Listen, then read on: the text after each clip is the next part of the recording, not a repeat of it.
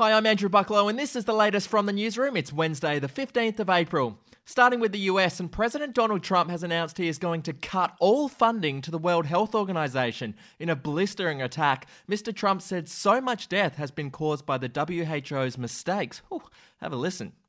Today, I'm instructing my administration to halt funding of the World Health Organization while a review is conducted to assess the World Health Organization's role in severely mismanaging and covering up the spread of the coronavirus. The US gives more than $500 million worth of funding to the World Health Organization each year.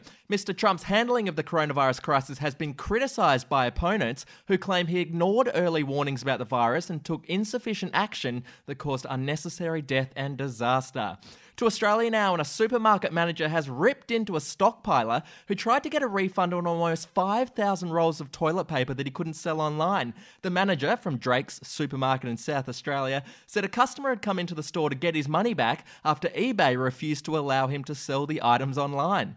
I told him that is the sort of person that is causing the problem in the whole country. Just so you know, and when he said he told him that, he was actually holding his rude finger up to the camera. We'll be back in just a moment. Hey, I'm Felicity Harley and I host Healthyish, where we chat to experts, influencers and people in the know from around the globe to arm you with the knowledge to make healthier decisions for your mind, body and soul. I think if we're going to be focusing on health, like sleep is probably the biggest component of that. I think sleep is the cornerstone. Like choose the harder option, because I've never woken up and gone, I regret that run that I went at 4 a.m. I've never done that. Search for Healthyish and Extra Healthyish wherever you get your podcasts. Former Victorian Premier Jeff Kennett has revealed that he thought he was going to die when he was involved in a freak accident in his driveway earlier this year. Have a listen. So I drove into my drive, slight incline, got out of the car to put rubbish in my rubbish tins, which were closer to the front gate. I looked around and saw the car starting to roll back. Shit. I stupidly tried to stop it. I couldn't get into the car, and I was dragged under it. The car crashed through the metal gates. They were closed or open? Closed. Crashed through? I crashed through them. The car passenger door closed because they were caught on the gates. I was squashed. The car rolled out onto the road, over the road, onto the other side nature strip and came down to a halt. And where were you? Under the car. Still under the car? What happened to your neck? And as a result of all of that, I was substantially bruised and hurt, no broken bones or anything. I thought I was going to die. I really did. I thought I was going to die. I didn't. Oh, poor Jeff. And finally, comedian Amy Schumer has revealed that she has officially changed her 11-month-old son's name.